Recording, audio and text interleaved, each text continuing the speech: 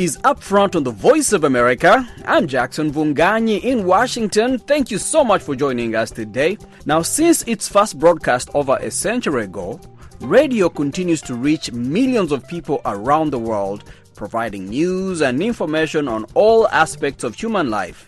And this year's World Radio Day, which falls on February the 13th, we celebrated and highlighted the power and influence of a medium that continues to shape how we view the world around us. I can tell you with a lot of confidence that where I come from, radio is the only source of information. Trusted source of information. We have spoken to people who say if they don't listen to a radio in the morning, they feel bad.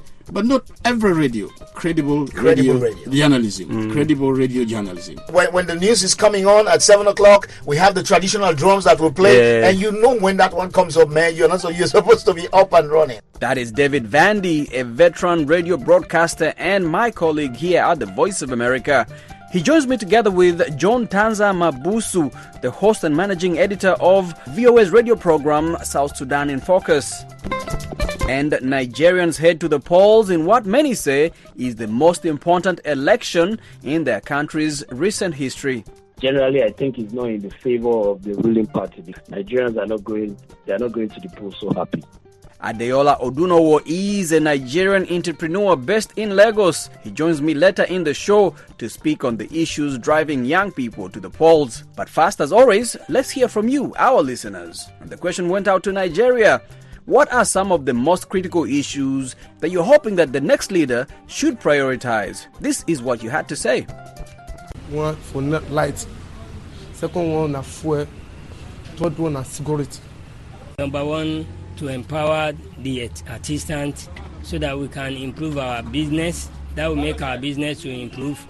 Number two, to make sure to help us to bring the tariff of all this material that we normally used to go and buy in the market, to bring it down for the new president that is coming. Getting to a customer, when you tell them the price of this clothes is the material they need is this. Many people will complain that the price is too much, even though when the customer bring the clothes, you charge him for a price that's also amount, he will say, why is it too much like this? So, and sometimes when we have a work, we don't get a light. Many thanks to all of you for your opinions. This is Upfront on the Voice of America. I'm Jackson Vunganyi. Now, since the first broadcast over a century ago, radio remains by far the most widely consumed medium of communication, with millions of people around the world tuning in each day to access all kinds of information about the world around them. And get this, according to UNESCO, more than 95% of the world's population uses radio. Even with the proliferation of digital and visual media, radio remains popular because it is a relatively low-cost and effective way to reach people who might not otherwise have access to information. But that hasn't stopped some people from proclaiming that radio as a medium of communication is on its last legs. Is there any truth to this? To find out, I asked my colleagues, David Vandy, a veteran radio broadcaster from Sierra Leone. David is the host of African Beat on the Voice of America. He joins me in the studio together with John Tanza Mabusu from South Sudan. He's the host of VOA's South Sudan in Focus program. Like millions of people on the continent, they both grew up listening to radio, and they joined me to talk about how they started in their broadcasting career and what they say is the power and influence of radio in their communities. Gentlemen, thank you so much for joining me today. So let me start off with you, David Vandy. Take us through your journey. How did you start into radio? Was radio your first love? Did you just happen to get into it by happenstance, by mistake? How did it start for you? I would not say mistake. My first love was actually talking, because I'm an actor. Yeah. So I love to talk, and I talk to people. And it was during one of my plays that I was doing, one of the Director General of the National Radio and Television. He was a good friend, and he goes to see all my plays all the time. The late Jipu Felix George, and he invited me in 1989 to audition at the National Radio and Television. You know, he invited me to do that, and I went there. Okay, but whatever happened, I did not get the court. But just a few months after that, in 1990, the first FM radio station was opened in Sierra Leone. And I was also at the Binjumani Hotel at the residence where the station was. I was actually doing a show. Right at the venue where the station was. The station was upstairs. And I'm assuming that was the only radio station at the time in the country, no? The first FM, no, the only radio station at the time was the Sierra Leone Broadcasting Service. Right. The national radio. So the first FM radio station to be opened in Sierra Leone in 1990, the Atlantic Broadcasting Corporation, by two guys from the BBC, Jackie Chambers and Martin Davis. You know, they were upstairs and I was down doing a show. And I was talking. And then they heard my voice. They're like, we want this guy on the air. So you started off in acting, drama, and then you found your way into radio. Exactly. Do you remember what your first broadcast was about? My first broadcast was after my training. You understand? It was a show called The Atlantic Cruise. I was the first Sierra Leonean to work on radio after midnight.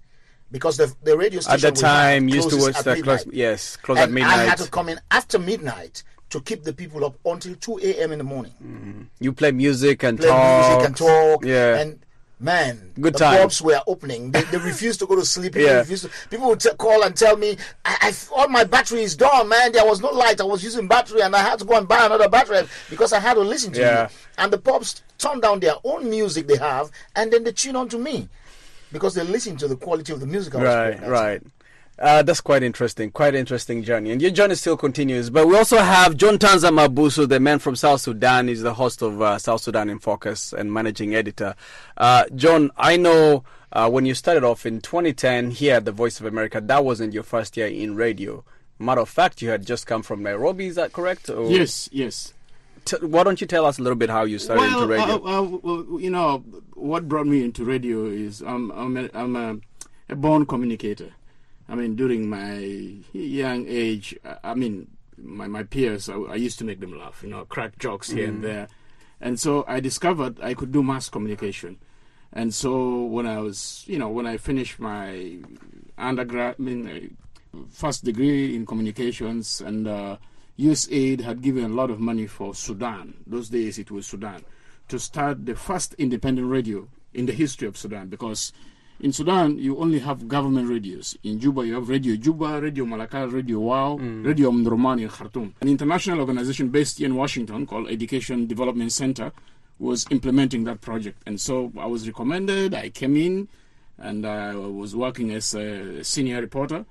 And my job was to, read news in English and colloquial Arabic. I started doing that in 2003, and when I did it for two years, and there was a need for management. So they uplifted me up in the management, then we recruited other people to do the job. But you were still broadcasting, even as a manager? I was still broadcasting. As a manager, I had my favorite show called Nogarat Tanna, Our Drum.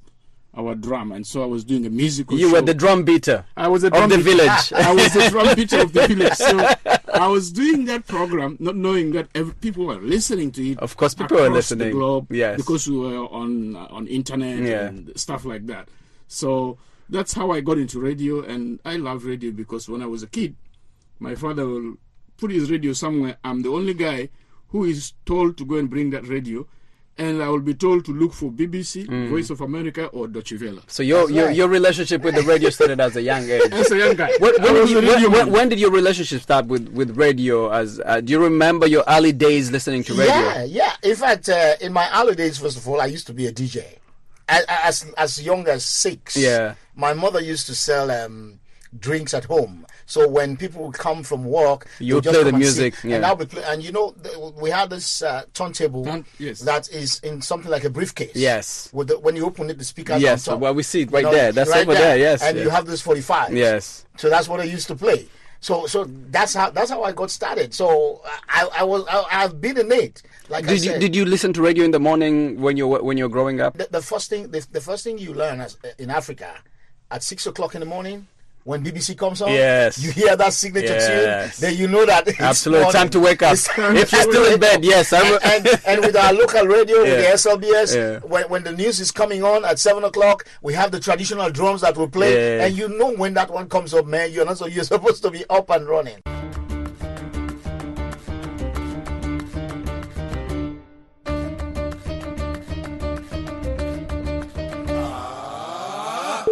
Up Front on the Voice of America.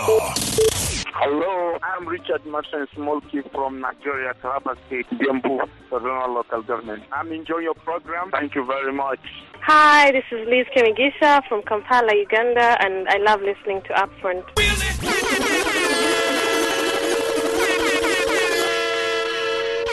Happy World Radio Day. We have two legendary broadcasters in the studio here, John Tanza Mabusu and David Vandy. Vandy hosts African Beat on the Voice of America.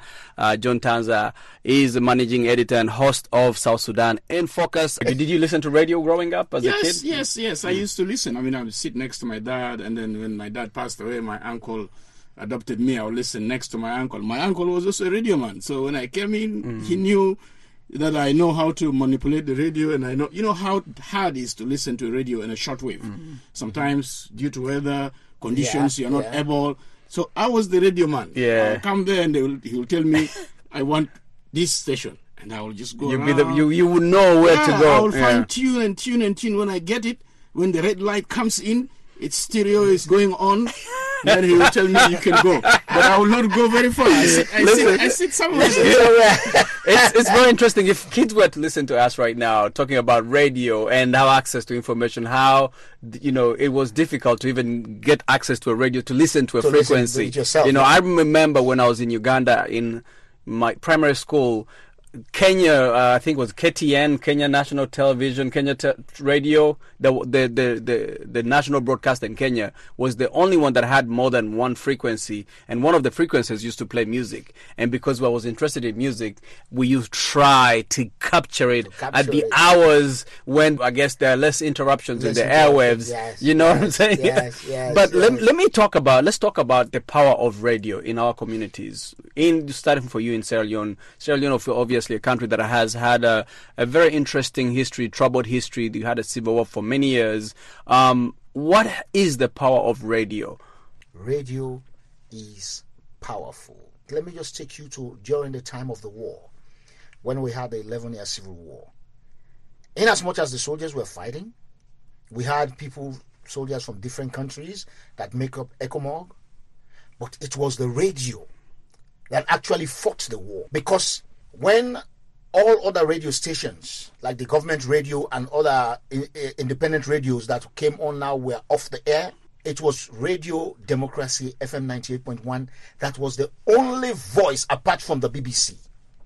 And it was that radio that saved people. Because when the radio tell you, don't go to a particular place, the Alpha Jet is coming towards that end, you know that you are saved. People died because of that radio. Because when the rebels will come, and if they hear you listening to that radio, they will kill you. So people hide, go under their beds, just like find a frequency to listen to 98.1 radio. So the radio fought the war in our own way. The way we know is to talk. So that's why I said the radio is powerful. And up to today, 98.1 FM, it is still on air. Wow. That's a great legacy. Now, John, because of all these technologies, cell phone, TV, obviously people consume a lot of visual media. They're saying radio is dead. Is radio dying? No. Radio is not going to die. Whoever thinks radio is going to die is daydreaming, because radio penetrates into the bedroom. Every bedroom at night, radio is there. It doesn't have eyes, it doesn't have ears, but it keeps the people alert. I'll give you an example. You're talking about an FM station in Sierra Leone that was fighting the war. During our war in South Sudan, the Ethiopian government gave Dr. John Garang their gospel radio station in Addis Ababa. It was called SPLA Radio. That radio fought the war. The SPLA will tell you, we are coming, and they will come. They will come. If they say we are marching towards this town, they are marching. So radio was so powerful. And I can remember in 1987, Radio SPLA was banned in Sudan. But this is a shortwave. You cannot ban a shortwave. So by 3, you lock yourself in your room and you tune. You listen. You want to listen to the war news. What is happening? What is happening? Yeah. People listen to radio because of curiosity. They don't know what is happening on the other side. Let me give you an instance. There was a day during the 1999 invasion of Freetown, when the rebels came into Freetown in 1999. All right, and by then 98.1 FM radio stations were now up at Signal Hill in the capital city. You know, because originally nobody knew where the radio station was. The rebels were finding it tooth and nail. Yeah, to find it. Yes, because when you capture radio, you've captured power. And that was the only thing that was disturbing their peace. But when we came into town, and then there was this attack again in 1999, at some point, about 2 to 3 weeks, I was the only voice on the radio. And then what actually happened, there was a day my family was behind rebel lines, and I was sitting there telling people that everything is going to be okay.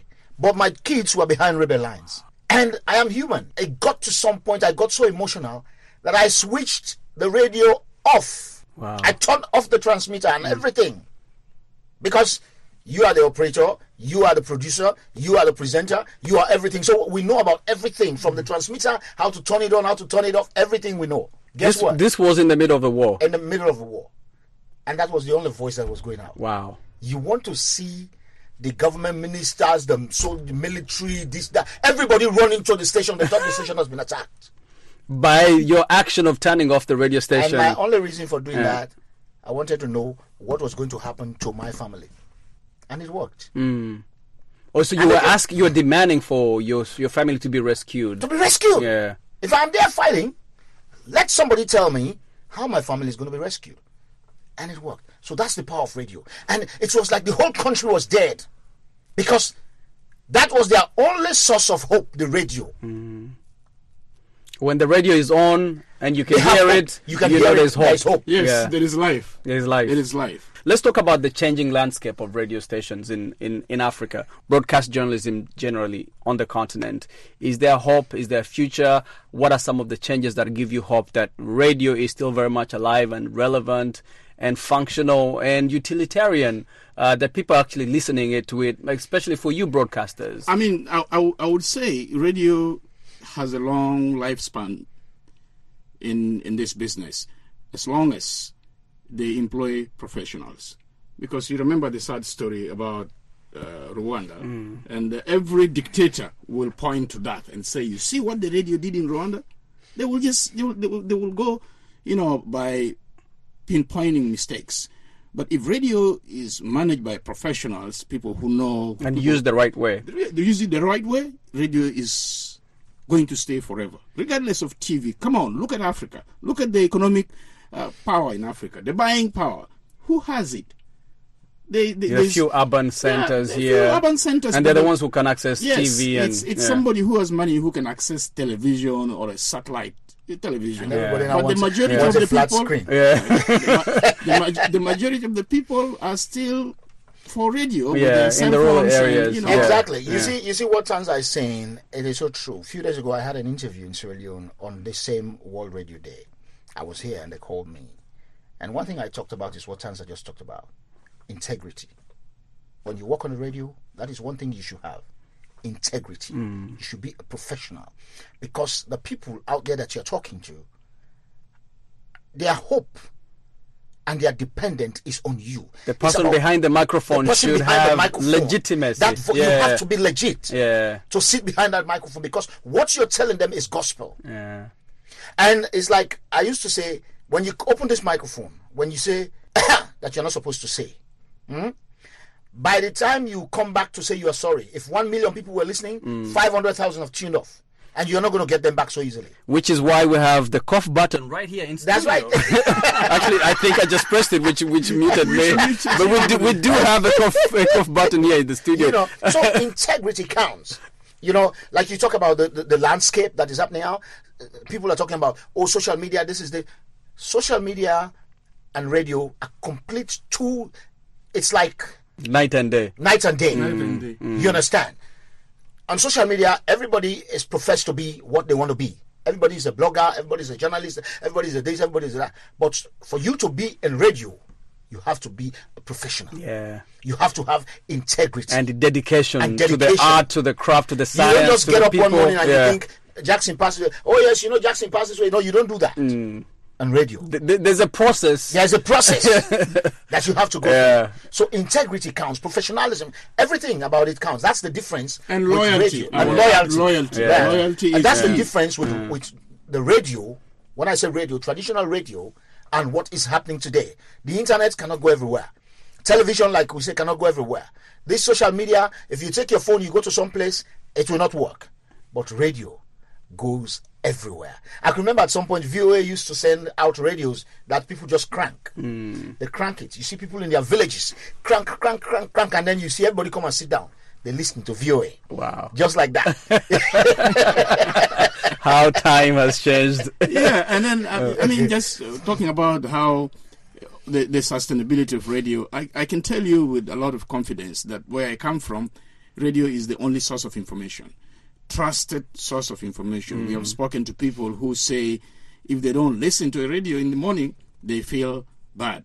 But not every radio. Credible radio journalism. Credible radio journalism. That was John Tanza Mabusu and David Vandy, both radio broadcasters here at the Voice of America. David is the host of African Beat on the VOA, and John Tanza Mabusu is the host and managing editor of South Sudan in Focus. You can listen to both their programs at voaafrica.com. Let's take a quick break. We'll be right back. Welcome back. This is Upfront on the Voice of America. I'm Jackson Vunganyi. Nigeria, Africa's most populous nation and the biggest economy on the continent, is gearing up for elections on the 25th of February as the top presidential candidates make their final rounds of campaigns around the country. They are all targeting the crucial youth vote. Nigeria's youth make up the majority of the over 90 million registered voters. So what are some of the top issues driving this year's election, and what are the candidates doing to encourage voter turnout? For that, I reached Adiola Odunowo, a young Nigerian entrepreneur based in Lagos. So Adiola, thank you so much for joining us today. As Nigerians prepare for elections in the coming days, give us a little understanding of what the mood is like in Lagos, where you're based right now. Okay, so the mood right now is basically in two folds. One, within the young people, the youths are like excited. They're anticipating. They can't wait to go to the polls to create some kind of change in the society.